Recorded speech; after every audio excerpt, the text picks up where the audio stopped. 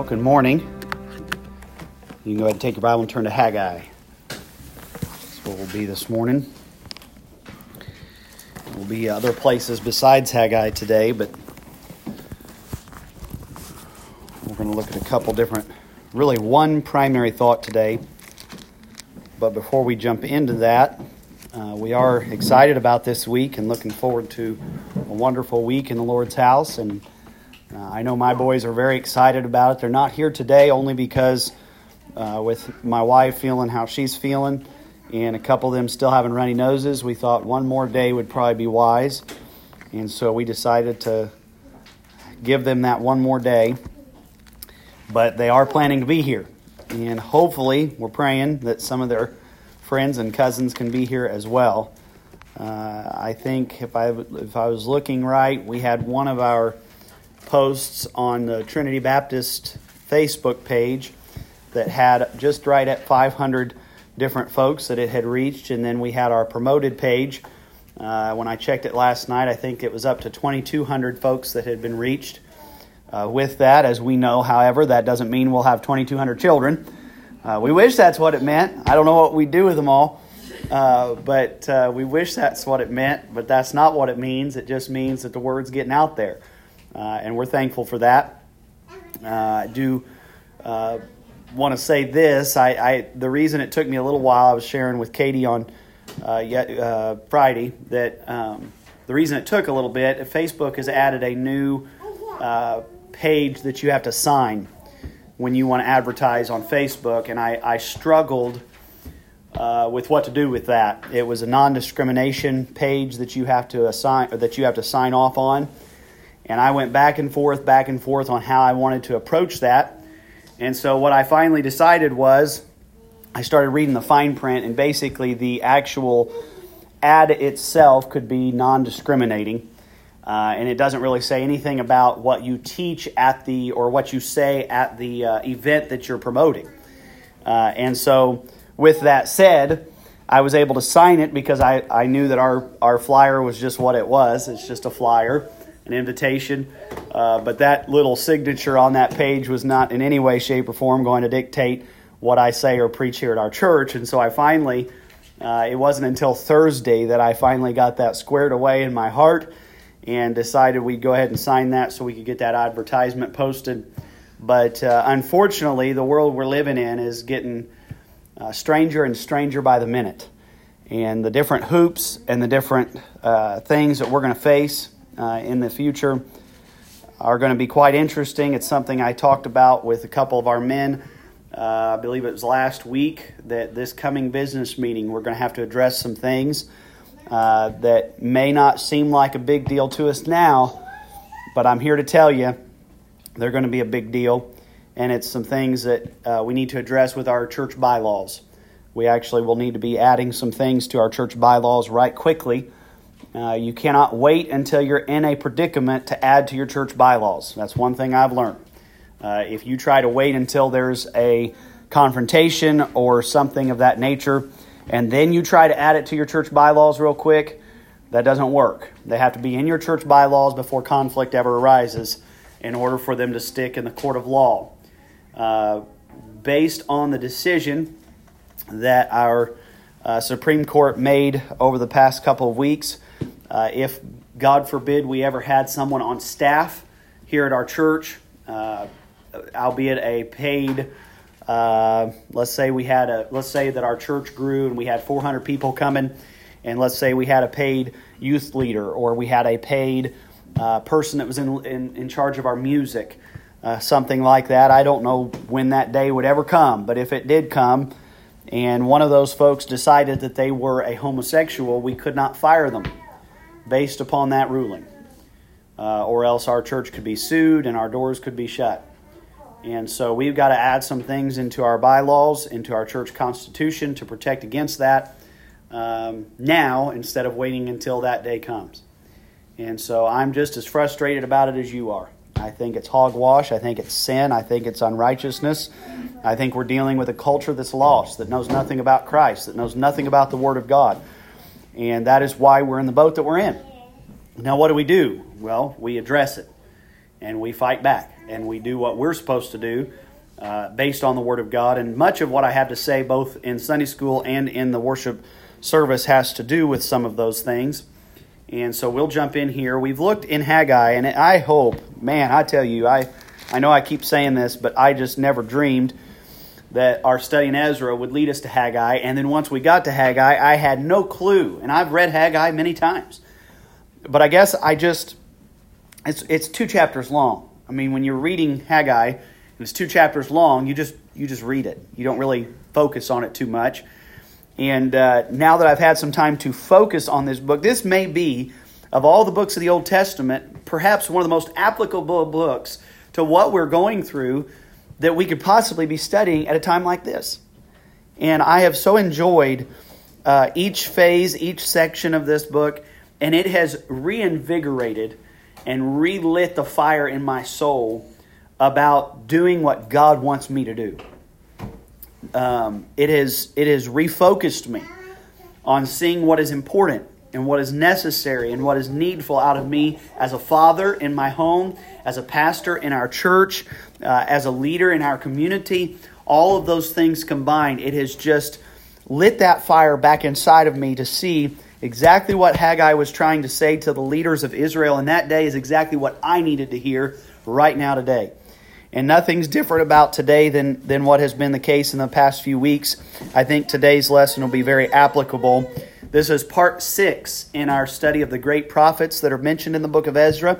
I do believe this will be our last lesson today out of the book of Haggai, and hopefully we'll be jumping back to the book of Ezra after today to move on from here.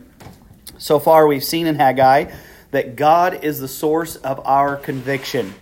Number 2, we saw that God is the supervisor of our conduct. Number 3, God is the stoker of our courage. And number 4, God is the stirrer of our considerations. We saw last week and the week before that we are to consider who our counsel is. Very important. I've got some family members that they watch the History Channel and they watch the Discovery Channel, and that's their counselors. That's where they get all their information. If somebody in there says that, that the Ark of the Covenant was found in this location, or that maybe the body of Jesus is in this location, or whatever the History Channel says, whatever Discovery Channel says, that's what they believe. That's who their counselors are. I've got other folks that I love dearly that have gone off to college, and they went to college a stern, steady Christian. They came back an atheist. And they allowed their professors to be their counselors. Very important thing to consider who your counsel is. Number 2, we saw the need to consider our chastisement.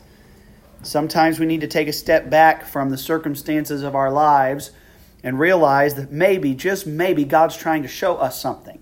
Maybe God's trying to do something in our lives. We need to consider that.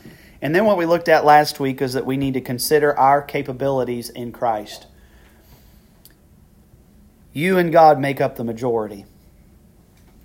We need more Davids, is what we need. If you want to know what the answer is to the problem that we're facing, it's that we need more Gideons. It's that we need more Moseses and more Aarons.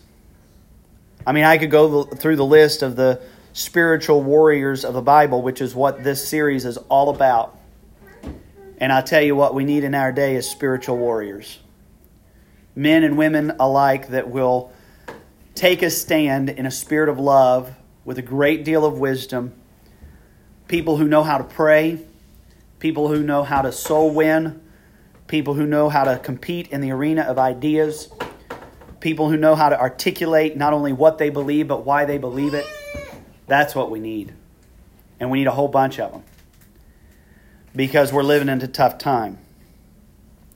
And in light of the times that we're living in, I wanted to ask this question to start off our lesson this morning. Who is really in control? Have you asked yourself that question lately? Who's really in control? Now, I had to take some time over the last couple days and really think through this question, because if we're not careful, we will convince ourselves that there are certain people in control or certain groups in control that really aren't in control. I'm going to throw out some examples of what I mean by that. Some people would say that different government agencies are in control. Groups like labor unions, bureaucracies and bureaucrats in Washington, D.C., or maybe CEOs of these big corporations. Some folks would say that those are the people that are in control. You want to know who's pulling all the strings? That's where you're going to find them, is in those groups right there. There are other people that might say that the people pulling all of the strings throughout our world and throughout our society right now are these secret societies like the Freemasons, the Bilderbergs, the Illuminati, the Knights Templar. The list goes on and on and on of the different ones that are pulling the strings behind curtains. And many might say that they're the ones that are you want to know who's really in control? That's you look in that group right there and you're going to find the ones that are really in control. Others would say that it's the powerful and wealthy individuals of our generation. Men like George Soros and Bill Gates, maybe the Koch brothers or the Clintons. The list goes on and on and on. Those big wealthy donors, those are the ones that are really in control. Whatever it is that they want to get done, somehow it gets done. They're the ones in control. And as you think through that, in a lot of ways, I completely understand the perspective.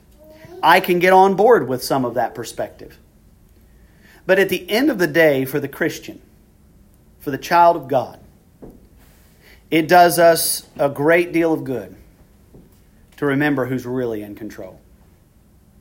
It does us a great deal of good to not get caught up in the emotions of the moment and to be reminded that we serve the one who's really in control. It's easy to forget these days, isn't it? Because it seems like everything's out of control, don't it? It seems like either everything's out of control or those groups or those entities that I just mentioned are absolutely spot on in control. And it does us good to step back and to remember who's really in control. God's Word clears up this question of who's in control. And as I thought through it, I guess in light of what I've just said about these different groups, the government agencies, the big corporations, the secret societies, and the powerful and wealthy individuals, I had never taken a moment and stepped back and compared different issues and situations in Scripture that attest to the fact that God is sovereign over all of those groups, over all of those entities. What is the sovereignty of God? The sovereignty of God is the aspect of His character by which He holds sole authority and control over all things. Now, some would say, well, if what you're saying is true, then God is in control of evil. No. God is not the one that's guiding evil. He's not the one that's directing evil, but you better believe God has a grip on evil. Does that make sense? God has a grip on evil. In other words, evil will never be outside the boundaries of what God is able to handle. Why? Because God is sovereign. There is not one thing that catches God by surprise, and there's not one thing that gets God a little concerned or out of sorts, if you will. My dad, throughout the years, one of his favorite sayings, and I've shared it with you before, I had to say it last night to one of my boys. Don't panic till you see me panic. When you see me panic, and I jokingly told the one that I was talking to, because the storms were coming, and I love storms. I mean, I'm the guy that I can't wait for the storm to get here, and I don't want the storm to leave. That's just how I am. I just love storms, and I'm trying to instill that in my children so that they don't live a life of fear to storms. Because I've had ones in my past that are petrified, and then their kids are petrified, and their grandkids are petrified. It's a generational thing. And so I like storms. I enjoy them. And my boys are still learning how to enjoy storms. They're not there yet. So I told them, I said, don't panic till you see me panic. And I said, no, I want to take it a step further. I said, don't you panic until you see your mother panic. Now, when she starts panicking, the world's falling apart. I panic a good while before she does. But I'll tell you, she is a cool, steady gal. Nothing tips her off center. And so I said, if you see your mother panic, you start panicking. It's perfectly ordinary and fine for you to panic when you see her panicking.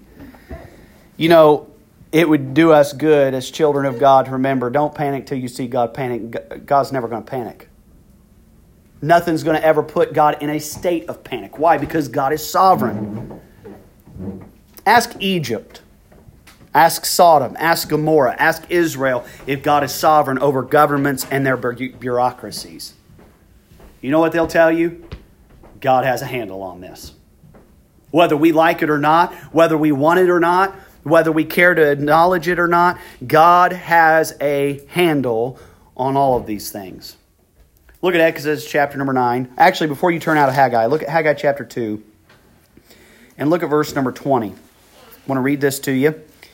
And then we'll go to Exodus chapter number 9. Haggai chapter 2, verse 20. And again the word of the Lord came unto Haggai in the 24th day of the month, saying, Speak to Zerubbabel, governor of Judah. Who is this? This is the governmental leader of Israel at this time. Nobody's higher than Zerubbabel. There's no more kings. Why? Because Israel's under captivity. They're not going to have a king, but they're going to have governors. Zerubbabel is the highest government agency at this point in time in Judah's life, and God is telling Haggai, I want you to say something to Zerubbabel. I will, this is God speaking, I will shake the heavens and the earth, and I will overthrow the throne of kingdoms, and I will destroy the strength of the kingdoms of the heathen, and I will overthrow the chariots and those that ride in them, and the horses and their riders shall come down, every one by the sword of his brother. In that day, saith the Lord of hosts, will I take thee, O Zerubbabel, my servant, the son of Shealtiel, saith the Lord, and I will make thee as a signet, for I have chosen thee, saith the Lord of hosts. Period. End of the book. Last thing Haggai is going to say under inspiration of the Holy Spirit are these words. And what I believe that God is teaching in this last portion of what God says for Haggai to say to Zerubbabel, I believe that God is teaching that He is sovereign over our circumstances. God is sovereign over our circumstances. Now turn with me to Exodus chapter number 9. You might hold your place there in Haggai. Hopefully we can get all, I hope we can get all through this today. I don't know if we will or not, but we're going to try real hard. Exodus chapter number 9. And we'll jump in at verse number 8. Exodus chapter 9 and verse number 8. Something to be learned here in this portion of Scripture. The Bible says, And the Lord said unto Moses and unto Aaron, Take to you handfuls of ashes of the furnace, and let Moses sprinkle it toward the heavens in the sight of Pharaoh, and it shall become small dust in all the land of Egypt, and shall be a boil breaking forth with blains upon man, and upon beasts throughout all the land of Egypt. And they took ashes of the furnace, and stood before Pharaoh, and Moses sprinkled it up toward heaven, and it became a boil breaking forth with blains upon man and upon beast. I like this verse, verse 11.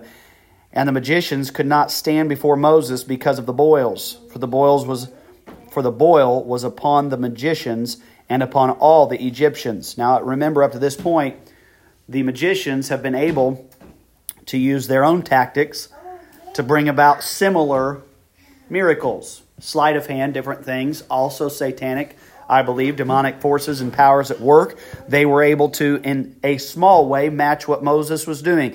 But now the magicians are also covered with the boils. They can't even stand before Moses because they're humiliated. They know they're being conquered. They're being defeated. Verse 12, And the Lord hardened... Hold on just a second. Hold on just a second. The Lord hardened the heart of Pharaoh, and he hearkened not unto them as the Lord had spoken unto Moses. So God tells Moses to go tell Pharaoh to let the people go. And then the same God that told Moses to tell Pharaoh to let the people go is also hardening the heart of Pharaoh and not letting them go. What is going on here? Look. Again, verse 13, we'll read into verse 14. And the Lord said unto Moses, Rise up early in the morning, and stand before Pharaoh, and say unto him, Thus saith the Lord God of the Hebrews, Let my people go, that they may serve me. For I will at this time send all my plagues upon thine heart, and upon thy servants, and upon thy people, that thou mayest know that there is none like me in all the earth. What's going on here? God is going to prove to the entire world once and for all that there is only one sovereign God. And it's going to take him hardening the heart of Pharaoh 9 times to get that truth fully sealed up, fully settled. Why is it that after the first miracle Moses did and the first time Moses proclaimed, "Let my people go," why was it that God hardened the heart of Pharaoh? Because there was plague number 2 coming, and plague number 3 coming, and plague number 4 coming, all the way through those 10 plagues that we see performed in this particular portion of Scripture. What was it that God was accomplishing? He was sealing up the truth for all eternity that there is only one true sovereign God. Every single one, and we know this, we've known this since we were kids, every single one of these plagues dealt with one of the gods of Egypt. And as God, one by one, overcame and destroyed their false gods, He was letting the whole world know the greatest nation on earth who serves these false gods, there is a God who's greater than all of that. We need to remember that, don't we? God is greater than these government agencies. Verse 15, "For now I will stretch out my hand, that I may smite thee and thy people with pestilence, and thou shalt be cut off from the earth. And in very deed for this cause have I raised thee up." Who's he talking about here? He's talking about Pharaoh. Who raised up Pharaoh in this case? It was God. And what God's saying is, for this very cause I raised you up. The Bible says that God prepares the wicked for the day of judgment. Who is in control? God is. Who's sovereign? God is. "And in every deed for this cause have I raised thee up, for to show in thee my power, and that my name may be declared throughout all the earth." You say, are you saying that God is unjust? No. On the contrary. I'm saying God is perfectly just. God takes a short period of time here, the time of the history of Egypt, and He uses this time and raises up Pharaoh ultimately to get this one truth across, that He is in control, that there is no God like Him. So, we could ask Egypt, we could ask Sodom, we could ask Gomorrah, we could ask Israel if God is sovereign, and they will all testify to the fact that He is in fact sovereign over these government agencies. You know, we could also ask the Pharisees and the Sadducees and the Antichrist Jews if God is sovereign over secret societies. Do you know there's a secret society in your Bible? There is. You ready? Turn with me to Acts chapter number 23. If there was ever a secret society in your Bible, this is it right here. Acts chapter number 23.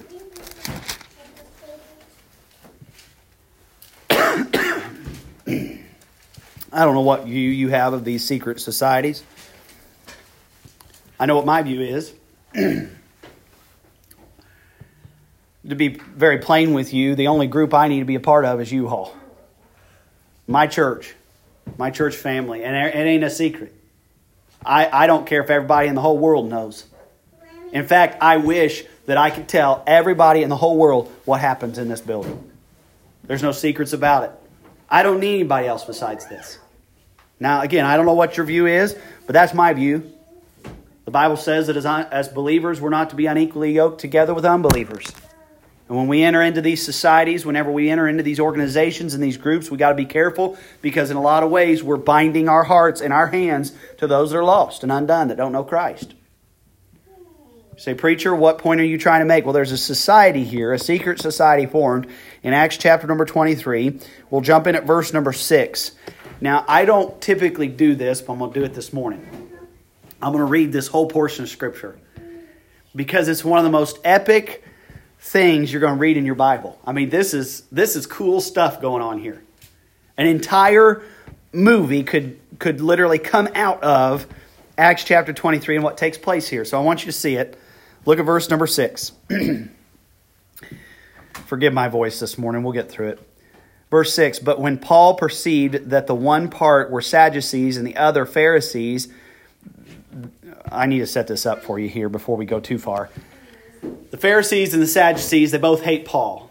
They despise Paul, and they've got him cornered. They're convinced that they're within just moments of being able to put him out of their misery. And Paul perceives that part of the group is Sadducees and part of the group is Pharisees. And so he decides he's going to drum up some conflict between these two groups in order ultimately to escape. Super smart if you ask me. Now let's jump in there, verse 6. But when Paul perceived that the one part was Sadducees and the other Pharisees, he cried out in the council, Men and brethren, I am a Pharisee, the son of a Pharisee. Of the hope and resurrection of the dead I am called in question. And when he had so said, there arose a dissension between the Pharisees and the Sadducees, and the multitude was divided. For the Sadducees say that there is no resurrection, neither angel nor spirit. But the Pharisees confess both. And there arose a great cry, and the scribes that were of the Pharisees' part arose and strove, saying, We find no evil in this man. See what he's doing here? But if a spirit or an angel hath spoken to him, let us not fight against God. Verse 10. And when there arose a great dissension, the chief captain, fearing lest Paul should have been pulled in pieces of them, commanded the soldiers to go down and to take him by force from among them and to bring him into the castle. Whoa. So you got this big fight going on, and they're literally pulling at the Apostle Paul in two different directions. And the guy in charge, he tells the soldiers, he said, get down there and get Paul out of there before they pull him in pieces. And they bring him up inside the castle. This is so cool. Verse 11. And the night following, the Lord stood by him and said, Be of good cheer, Paul, for as thou hast testified of me in Jerusalem, so must thou bear witness also at Rome. Now, at this moment, Paul knows that this is not going to be his last day. He has God's word on the matter. Jesus says to him, You're not going to die here because I've still got work for you to do. We really are immortal till our work on earth is done. Why? Because we serve a sovereign God. A God who is sovereign over our circumstances. We can fear this and we can fear that. We can be concerned about this and concerned about that. But at the end of the day, God is sovereign. You see, what the sovereignty of God does is it eliminates the lack of peace and the lack of joy that we experience as a result of fear. When we accept and understand and recognize that our God is sovereign over our circumstances, at that point, I don't have to be fearful of all the things that I'm generally fearful of. Verse 12, and when it was day, certain of the Jews banded, now here's the secret society forming, you ready? And when it was day, certain of the Jews banded together and bound themselves under a curse, saying that they would neither eat nor drink till they had killed Paul. Interesting, isn't it? We hear about some of the things these secret societies do, and you think, man, that's weird. That's odd, that's strange, that's wrong, that's evil, that's dark. Well, we see that happening right here, don't we? Look at verse 13. And they were more than 40 which had made this conspiracy. And they came to the chief priests and elders and said, We have bound ourselves under a great curse, that we will eat nothing until we have slain Paul. Now therefore ye with the council signify to the chief captain that he bring him down unto you tomorrow, as though ye would inquire something more perfectly concerning him, and we or ever he come near are ready to kill him. So what are they figuring out? They're figuring out a way that they can get Paul cornered into this particular area, and they're all going to be hiding in wait, all 40 of them, and they're going to jump Paul and they're going to kill him. They've got it all figured out. But there's one thing they fail to take into consideration, and that is the fact that Paul serves a sovereign God. Listen to what it says in verse 16. And when Paul's sister's son, I don't know if that excites you. I love this. And when Paul's sister's son, so this is the Apostle Paul's nephew, heard of their lying in wait, he went and entered into the castle. Courageous young man, isn't he? And told Paul. Then Paul called one of the centurions unto him and said, Bring this young man unto the chief captain, for he hath a certain thing to tell him. So he took him and brought him to the chief captain and said, Paul the prisoner called me unto him and prayed me to bring this young man unto thee, who hath something to say unto thee. Then the chief captain took him by the hand and went with him aside privately and asked him, What is that thou hast to tell me? And he said, the Jews have agreed to desire thee, that thou wouldest bring down Paul tomorrow into the council, as though they would inquire something of him more perfectly. But do not thou yield unto them, for there lie in wait for him of them more than 40 men, which have bound themselves with an oath, that they will neither eat nor drink till they have killed him. And now are they ready, looking for a promise from thee. So the chief captain then let the young man depart, and charged him, see thou tell no man that thou hast showed these things to me. And he called unto him 2 centurions, saying, make ready 200 soldiers to go to Caesarea, and horsemen 70, and spearmen 200 at the 3rd hour of the night, and provide them beasts that they may set Paul on, and bring him safe unto Felix the governor. It's epic, isn't it? At just the right times and in just the right places. Who was it that had put Paul's nephew in a position to be able to hear what the plan was? It was a sovereign God. Who was it that then made the plan for... Think of the courage that was in this little boy's heart. To enter into the castle, to get to the Apostle Paul and explain to Paul what's about to take place. Who put that there? Sovereign God. And then for Paul to be able to make a request to the chief of the captains, and for him to actually listen to what's being said, who made that happen? Our sovereign God. All hope at this point seemed lost for the Apostle Paul, save one thing. Paul served a sovereign God. Ask those secret societies if God is sovereign, even over them. And they will admit to you, yes, he is. Ask the powerful Nebuchadnezzar, Pilate, or Belshazzar if God is sovereign over the rich and powerful. You'll remember Belshazzar is the one in Daniel chapter 5. If you get the chance to turn there, not today, but later on, write this reference down. Daniel chapter 5, verses 1 through 31. That chapter deals with Belshazzar, who's Nebuchadnezzar's son. Takes over in Nebuchadnezzar's place. And he decides that he's going to bolster himself up even greater than Nebuchadnezzar ever was. And at the end of all of it, as he's proud and arrogant, throwing this great big bash, there's a hand that writes on the wall, Mene, Mene, Tekel, Upharsin. And God takes the kingdom from Belshazzar in one night. Most powerful man on earth at the time. Richest man on earth at the time. God takes the kingdom away from him in one night. God uses Daniel to reveal it to him. What's your point, preacher? It's simple. You serve a sovereign God. And as a result of that truth, our hearts can be settled. Not unsettled by what we see, but settled because we know that God is sovereign. He's got this. He's got a handle on this. Prices will be paid. Judgments will be handed out. There's not a one solitary masked individual that God, not only does he know their name, he knows how many hairs are on their head, he knows what's inside their heart. No one's getting away with this. Whatever it is that's unsettling your heart, let this settle your heart today that you serve a sovereign God. Now, with that said, turn back to Haggai, chapter number 2. Haggai chapter number 2. And I want to work our way through this and see, what is God sovereign over? Well, ultimately, he's sovereign over everything. Like I said, there's nothing that catches God by surprise. He's got a handle on all this. It does not mean that he is the author of all of this. It just simply means that there's not a single part of it that's going to be out of his control. Now look at it with me. Haggai chapter number 2. And we'll jump in at verse number 21. Last part of the verse. The Bible says there, I will shake the heavens and the earth. Who is sovereign over the heavens? God is. That's important for us to know right now. Why? Because the United States just launched what? Space Force. Right? So we're sovereign over outer space now. By the way, I think it's kind of cool. Now, whether you like it, whether you don't, whether you think it's ridiculous or whether you don't, either way, I think it's pretty neat.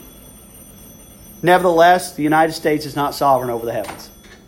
Even though we have a Space Force now, God is sovereign over the heavens. Not only that, God is sovereign over the earth. There's a reason why I can't get on board with some of the climate stuff going on. It's because I don't think we're that big. Just plainly put to you, I don't believe that we are capable of changing something that God is sovereign over. My argument's that simple. It's that generic and that basic. Who is it that's sovereign over all the earth? It's God. God is the one who determines the seasons and the times. God is the one who moves things where He wants them. I think it's a very arrogant notion to think that somehow I can impact or affect that to a degree that's beyond God's control. Because I serve a sovereign God who's sovereign over the earth. Thirdly, God is sovereign over governments. Look at verse 22. And I will overthrow the throne of kingdoms. God is sovereign over the lost. And I will destroy the strength of the kingdoms of the heathen. God is sovereign over conflicts. Verse 22, again it says, and those that ride in them, and I will overthrow the chariots and those that ride in them, and the horses and their riders shall come down, every one by the sword of his brother. God said, I will. I will. I will. Verse 23 teaches us that God is sovereign ultimately over each of our lives and each of our destinies.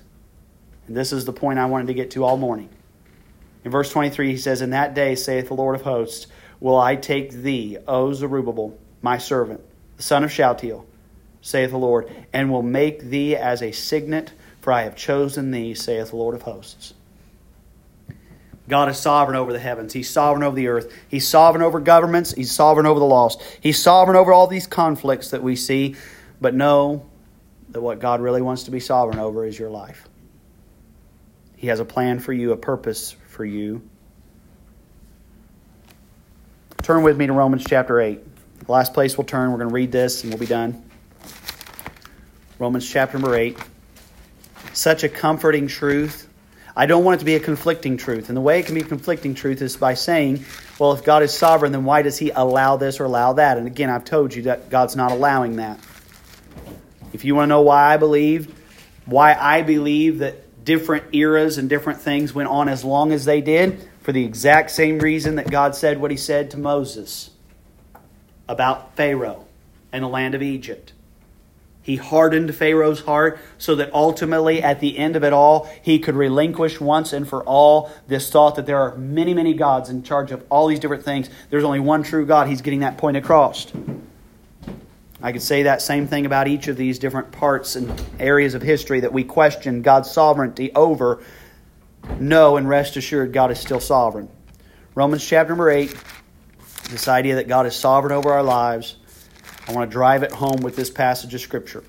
Look at verse 28.